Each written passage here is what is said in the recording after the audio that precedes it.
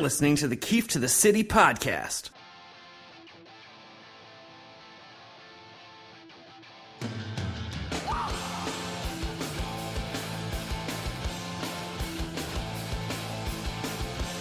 All right, the Yankees lost the suspended game in Washington, D.C., then bounced back with a win in the actual game at night, the actual full-length game with Sonny Gray starting. So they split the season series 2-2 with the Nationals and now return home for the rest of the homestand that had started before their second trip this season to Washington. And after the disaster that happened in the middle of May, they finally were able to get the games in. And join me today to talk Yankees baseball with a huge homestand to finish out the month of June is Eric Bolin, the Yankees beat writer for Newsday. You can catch him there on Newsday. Eric, how's it going today? It's going great, Neil. How are you? I'm doing well. I realize we hadn't talked in quite a while it's been, but even though the Yankees have been better this season they have in years past, with aside from really last year, out of the last 5 years, it doesn't seem to amaze me how many people you still have to send off you go on Twitter. It's one of those things that just sort of is caught on with my followers, which I suppose is a good thing. But it's really only a select group that earns such a designation. You, for example, as much as you can drive me crazy at times on Twitter, I would never send you. You would never go to off you go land. That's for sure. Well, that's good to know. And we haven't talked this season. The first of Aaron Boone as a manager taking over after 10 years of Joe Girardi. From your standpoint, someone who covers the team every day, is in the clubhouse, has to actually deal with the manager and not just your grievances over Twitter. What's been the biggest difference in covering Boone from when you covered Girardi? Well, first of all, I would hope I never aired any grievances over Twitter. I don't think that's our job as reporters, talking about the people that we cover necessarily, unless, of course, it's in the context of an answer to a question that's an obvious question that needs to be asked. But he certainly is looser. He certainly is more expansive in his answers with us. None of which has a hill of beans to do with how good or bad a manager is, by the way, in terms of running a game, because his main job is the 25 guys in the clubhouse and the people that he reports directly to, mainly the general manager.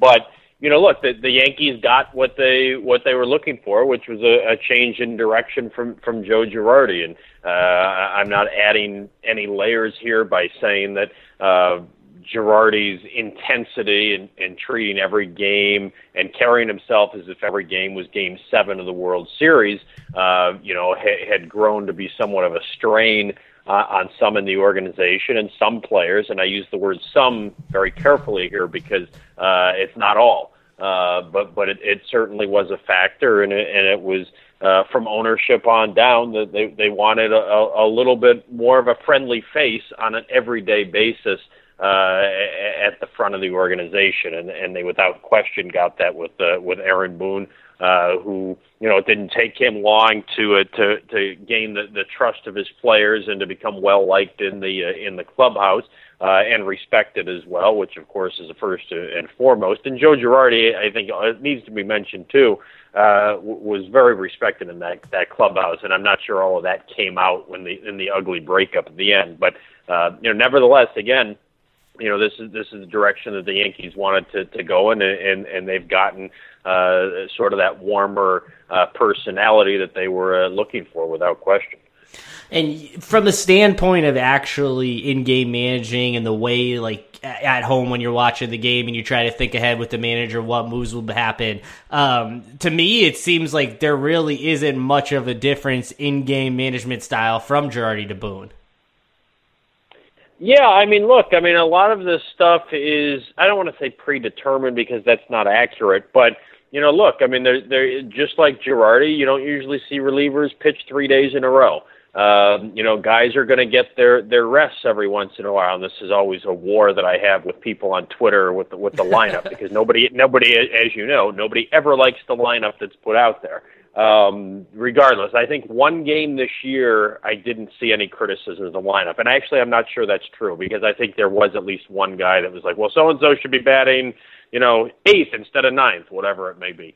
But he gives guys rests, which, there are no Cal Ripkens anymore that play every day, and people are slow to embrace that. But it's been that way for actually quite a while in baseball. But again, so in terms of management and taking guys out when they reach a certain pitch count, I think it's indistinguishable to be honest with you from Joe Girardi. There definitely are differences, but you're exactly right. When you're kind of thinking along with the manager, which reliever in which situation, I think that there's certainly a lot more similarities than differences that we've seen so far between the two.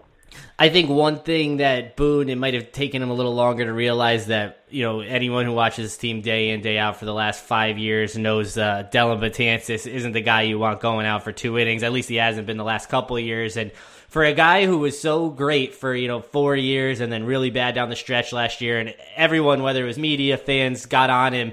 And this year he's, bounced back from a rough beginning to be great again. And everyone's just sort of, no one's, praising him. I don't see anyone talking, overly positive about him. Everyone just, I think, expected him to get back to that point. And things were so bad for him at one point, but the fact that Boone isn't using him in 2-inning roles anymore and has sort of, shown confidence in him to pitch the 8th inning once again, it's sort of been night and day from what we saw at the end of last year and the beginning of this year to sort of, we have, Dellin Betances of 3 and 4 years ago back.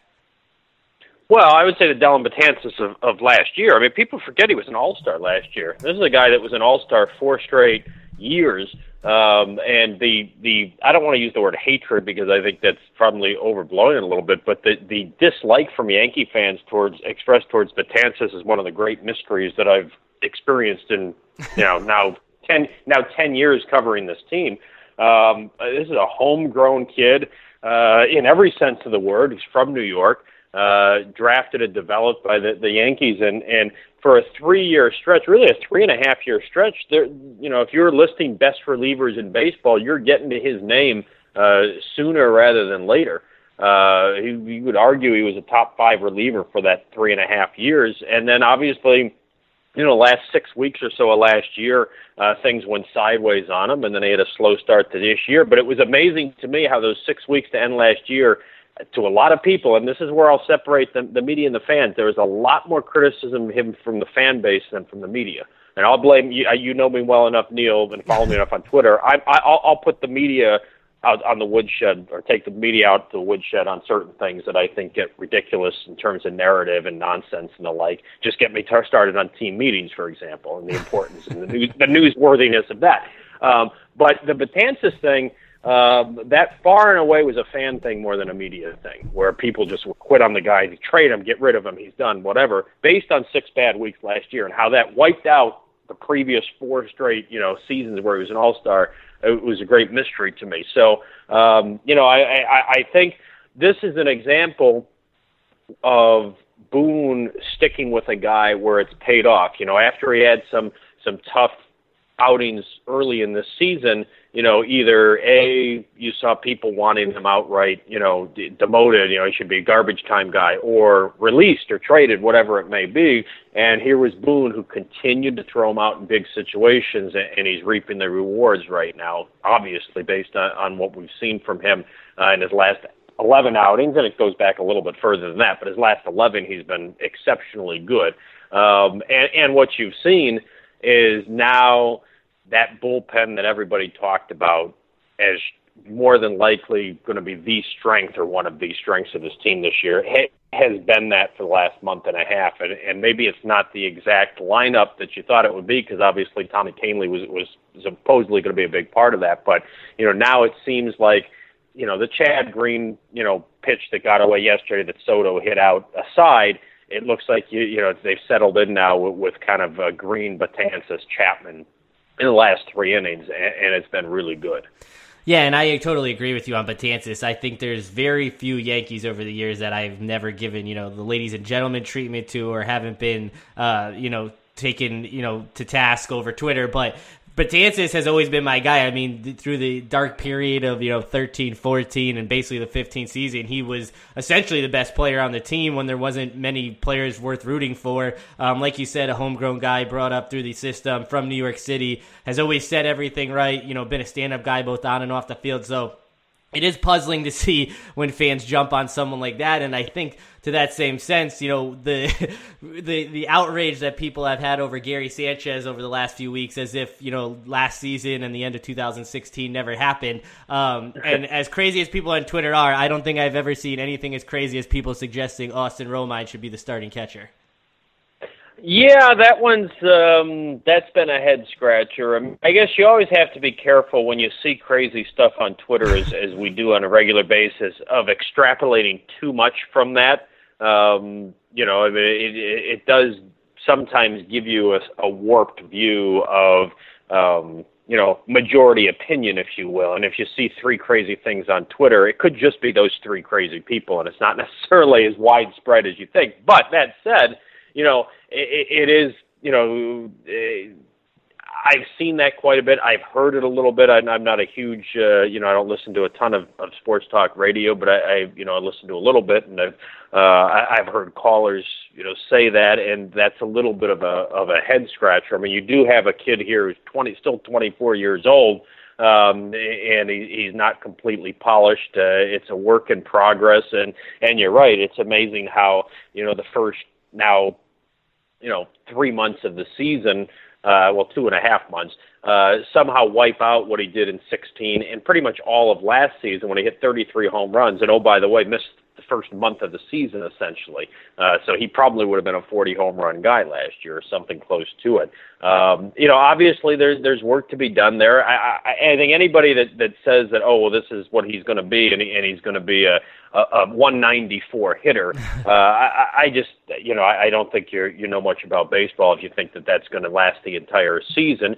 The work behind the plate, it's a legitimate concern, and there's no way around it. But I will tell you this. When he hits a 3-run homer in the 7th inning, all of a sudden that other stuff doesn't seem to matter much either. The passed ball, the wild pitch that he doesn't stop that maybe he should have. Austin Romine has been absolutely terrific. And what I'm saying about Sanchez in no way is denigrating Romine. Romine is probably, I haven't gone through every team's roster, but I think he's probably the best backup catcher in the sport, in a sport that doesn't have a lot of catching depth, period. And Romine would start for a lot of major league teams, and he would be an everyday guy.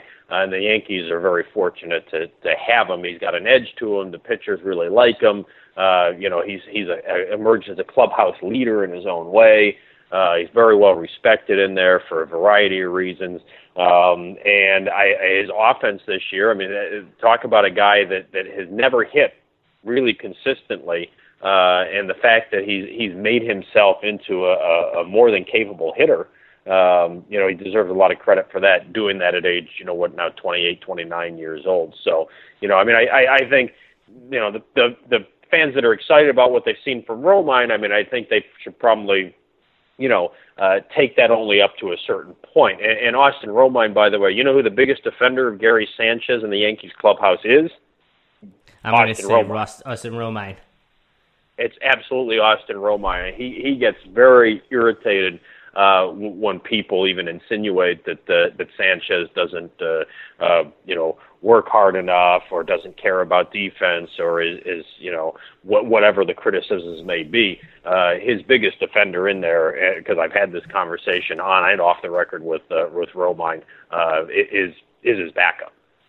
Yeah, I could see that, and Romine is a nice backup. He certainly had quite the journey to get to this point now where he could be trusted coming up, 7 years ago, and getting DFA'd at one point, and then working himself back onto the major league roster. And it certainly is something to see when people complain about Sanchez being in the lineup or hitting in the top 5. But you mentioned all the lineup gripes that go on for a team that's on pace to win 110, 111 games.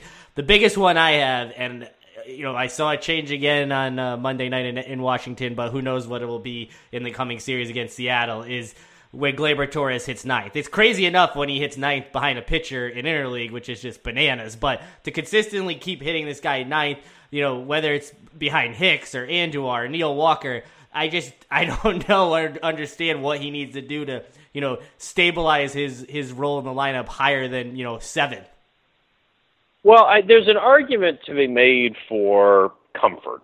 And the fact that, remember last year, for example, and a lot of people, this has been lost to history. Remember where Aaron Judge hit to start last season? 8th. Exactly. And it took a little while before they decided, okay, you know what, let's put him up there as a middle of the order guy. Number one, I don't think Torres, are you going to move Sanchez out of middle of the order and drop Sanchez to 8th or 9th? Because Torres obviously has been terrific, now, 7 weeks or whatever, and he came up April 22nd. He's obviously been great. But are you going to supplant Gary Sanchez from the middle of the order? Are you going to move Giancarlo Stanton? Let's take those two guys, for example. If you were to move one of them to 8th or 9th and put Torres there, you're creating all of a sudden a much bigger story than just the fact that you're moving Torres up. You're moving one of those guys down. Torres truly doesn't care where he hits. Torres is 21 years old. He's going to have, if he continues on this trajectory, it's going to just naturally occur organically that he's going to be moved up in the order. So it doesn't matter to him. But to the other guys, to Stanton, to a Sanchez, there's no way for them to see it other than, I've had bad 2.5 months. I've been moved down to the order, and so the manager doesn't believe in me. And those are the type of things that, and I'm just using them as an example, those are the type of things that fans who have a knee-jerk reaction, and I'm not putting you in this category necessarily, Neil, I'm just saying in general when it comes to moving guys up and down in the lineup, those are the type of things that fans don't always get. Because for them, it's, this guy's going good, he needs to go up, this guy's going bad, he needs to go down, and it's the game that's in front of them that they're reacting to, rather than playing the long game of, well, what's the impact in the clubhouse to something like that? And that's, Dellin Betances, and I'll come back to him again, his rebound, the fact that he seems to have recaptured the form that made him an all-star 4 straight seasons, a lot of that has to do with the fact that his manager just kept throwing him out there and showed confidence in him. And so there's no formula that you can, utilize or that you can say to back that up. But the reality is if Boone stopped throwing him out there in big situations, if Boone had demoted him, or if they had done whatever else, he just stopped pitching him altogether, you would not have seen what you've seen out of Betances, which obviously has been, huge to this team. And so when it comes to struggling hitters, suddenly just dropping them, it can have reverberations outside of just the next game or the next 3 games or the next 7 games or whatever. And so, look, Gleyber Torres is not going to be a number 9 hitter the rest of his career. They're winning games right now. They're winning a lot of games right now. He's continuing to produce, and when they have used him, in the 5-hole on occasion, or 6 or wherever, I mean, he's had 12 games, something like that, where he hasn't hit 9th. He's done just fine in those positions too. But the bulk of the work that he's done this year, that's put him in the driver's seat to be Rookie of the Year, has been hitting 9th. It's obviously helping the team. I'm not sure on the list of concerns for this team, Gleyber Torres hitting 9th, ranks anywhere in the top 20, to be honest. Well, it is pretty absurd how many games they've won and what their winning percentage is if you consider that outside of really Judge, who's been consistent all season, and Didi's Big April, and the contributions of Andujar and Torres, no one else has really played the way everyone thought they would. Gardner, Sanchez, and they've all had extended slumps. Bird missed most of the season, and he's been pretty inconsistent since he came back. But Stanton certainly gets the meat of the attention because of who he is, what he did last season, what his contract now, what he's now on the books for the Yankees over the next decade. And you look at his numbers, and he's on pace to hit, 40 home runs for the rest of the season, come in just under 100 RBIs. But I think, not only his stance and not only the way he swings at sliders away and how agitated fans have gotten with him, but the idea that he could hit 40 home runs, and I think it would be considered a disappointment, as a 59 home run hitter coming from Marlins Park to Yankee Stadium. Do you get the sense that, anything less than, 50 at this point, that's going to be tough for him to get unless he has one of those crazy months again. But it just seems like he could hit, 270, 40 home runs, 95 RBIs, and everyone will view it as a disappointment. Yeah, there's no question that it's, his adjustment has been a slow one. And the numbers at Yankee Stadium, I hate this cliche, but I'll use it. I'm not beyond using a cliche or more. The numbers at home, they speak for themselves. They're very clearly, and I'm very careful about trying to climb inside of these any professional athlete's head by saying, "Oh, I know what's going on there," and this, because that's not. And I think media people come off sounding silly when they start to talk about those types of things. That said, there's really only one explanation for such an incredible home and away split that you see with Stanton, and that's that, there's clearly, and I don't know what the specifics of it are because he doesn't let us in, and he's not obligated to by any stretch. He actually, I think, is kind of a quiet, introverted guy, so he's not going to open up to the media, and I don't blame him necessarily. But I think playing at home has gotten to him to some degree where he's just clearly more comfortable on the road, and the splits, show that at this point. Now, it's 2.5 months into the season. It doesn't mean that can't change. But when you look at how much better he's been on the road this year compared to home, there's really no other conclusion that you can draw from that. That said, I'll go back to a Mark Teixeira line that he used to say all the time when we would ask him about a bad month, particularly his bad first months that Teixeira always seemed to have. He would always say, "Look at the back of my baseball card," and his point was, he had 8 straight years, I think it was, where he hit at least 30 home runs and drove in at least 100 RBI. And it was, when all of this settles out after 6 months, the numbers are going to be there. Just look at the back of my baseball card. I would say the same thing with Stanton. He's been in the league long enough where you can say the exact same thing. When healthy, look at the back of his baseball card, and I think he's going to be there. Now, to your point, coming off of 59 home runs and 132 or whatever it was RBI had last year, he's not going to get those numbers this year. And if he hits 45 and drives in 105, I think some people are going to look at it as a disappointment. But I'm not sure they will, Neil, if this happens. If he gets hot in the postseason and has a couple of big, and here's a cliche that I really, really hate, but I'll just throw it out there for fun. He has a couple of Yankee moments, pause for effect, Yankee moments in the playoffs, as you know, as a lifelong Yankee fan, Neil, and I didn't grow up here and all that, but I've certainly covered the organization long enough and know the history well enough that regular seasons can be completely wiped out, good and bad, based on the sample size that's the postseason. And so, if Stanton, let's say, has, not my phraseology, but let's say has a, quote, disappointing year where he hits 45 home runs and drives in 105, but then in the postseason has, let's say, an A-Rod 2009 edition of the postseason, and you know what that means, yep. Does something like that, how many people are going to remember this year? That's a good point. For anything other than the postseason. You know what A-Rod did in 2009 off the top of your head? What's that? Probably not. I said, do you know what A-Rod did off the top of your head in 2009? 6 homers, 15 RBIs? No, I'm sorry. I mean the regular season. Oh, he had 30, maybe 130, 100, something like that. But my point is, yeah, he had a really good year. But my point is that when you say 2009 Yankees, yeah, Alex Rodriguez, I would say 90% of Yankee fans, the first thing that comes to mind is, well, he was really good in the postseason, which he was.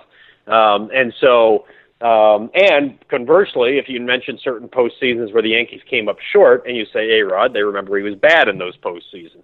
And so I think Stanton, you could see something similar. And again, I'm not ready to write off his regular season quite yet. There's still more than 3 months remaining for an incredibly talented hitter. And I think a really hot month and a half, 2 months, I still think is going to come for this guy at some point. But even if it doesn't, from Yankees fan standpoint, he hits a big home run in a division series against the Red Sox.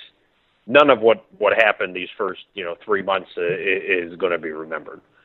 All right, Eric. Well, I appreciate you taking the time today to talk some Yankees baseball. Things seem to be going well, but there's always something to talk about with this team, and you get to enjoy your own bed and your own home for the next few nights before hitting the road again. So good luck this week, and have a safe flight this weekend.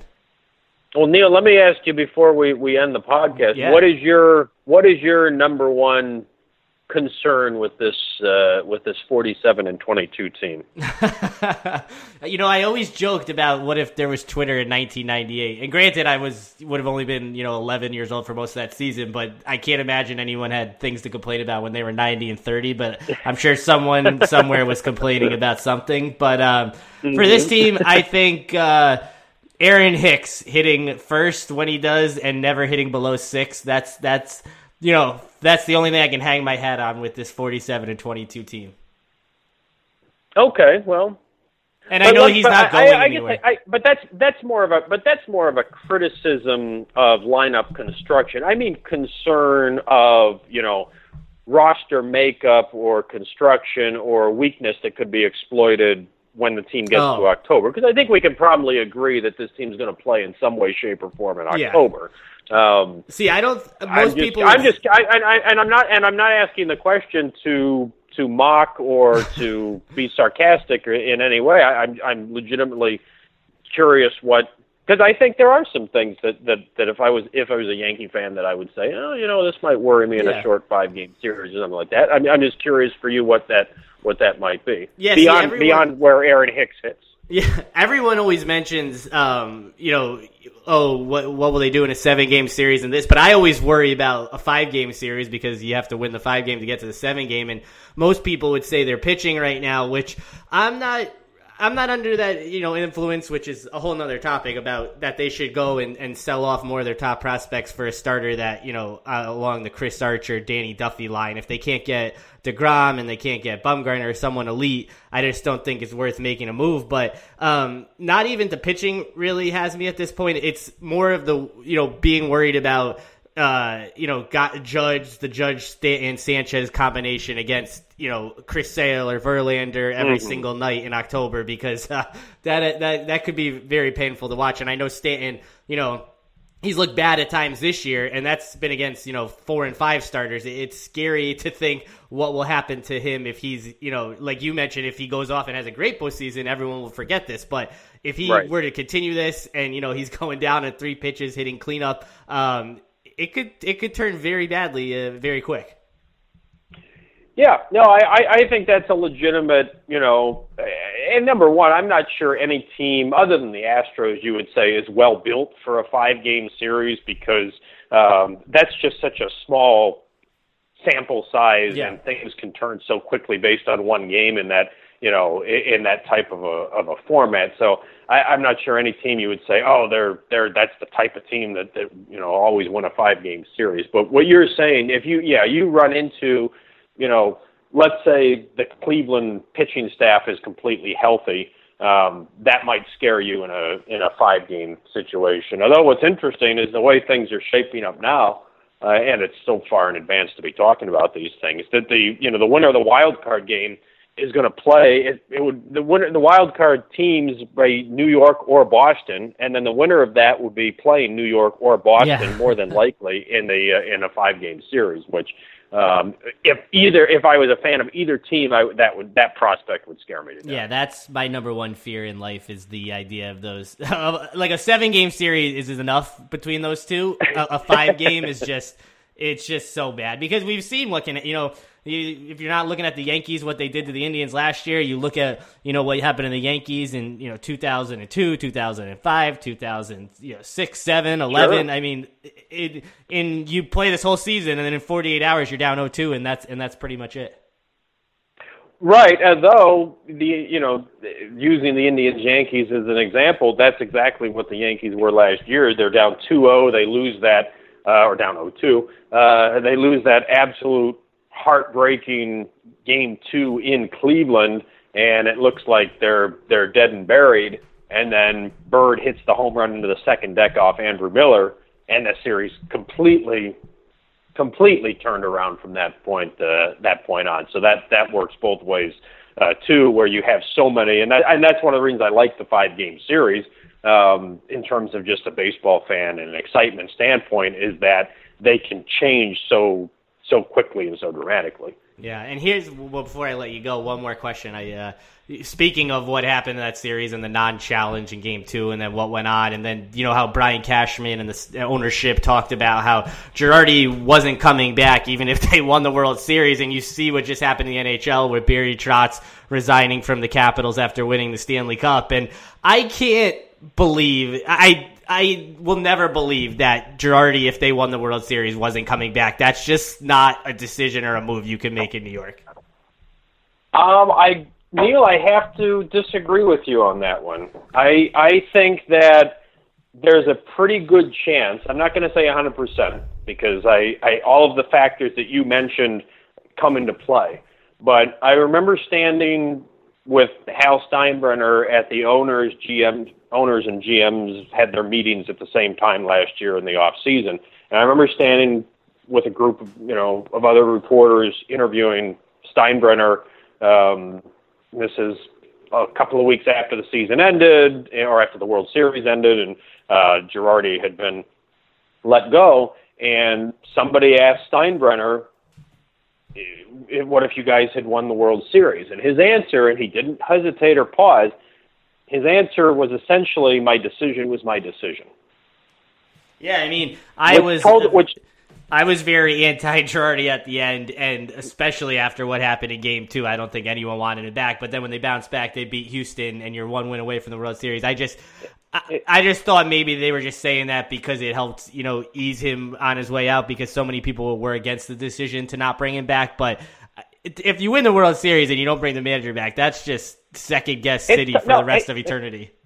Hey, look, there's no question that would have complicated it somewhat, but I really believe that, and Steinbrenner said this as well, that this was a few years in the making, and that there was some, disconnect that had been building, and just some issues that people in the organization had with a variety of elements of Girardi's personality and how he went about things. That it was sort of just, it got to the point where after 10 years, ownership, and Hal made this clear several times too, that this wasn't Brian Cashman convincing him that this is something that he needed to do. It was more along the lines of Cashman and Hal reaching the same conclusion. And Hal wanted to make that very clear, and he did several times, because one question, the way it was phrased to him, suggested that Cashman talked Hal into this, and Hal was basically saying, no, I made the decision here. And so, look, it's one of those things, Neil. It's a fascinating question, and we'll obviously never know the answer to it. And I've had this discussion with a lot of people inside and outside the game who asked that exact same question. They're like, there's no way they would have gotten rid of him had they won the World Series, right? And I always say, I'm not so sure about that. I think there's a decent chance. I won't say 100% chance. I won't even say 95% chance, but I think there's a decent chance that move gets made regardless. All right, Eric. Well, thanks again. I appreciate it, and we'll have to catch up again soon, and hopefully next time we talk, things are going as well as they are now. I thought you were going to say hopefully they're going better than they are now, and then I would have had to have laughed at you, but no, seriously. As always, I enjoy talking to you, Neil, and I'll see you on Twitter. All right, thanks again.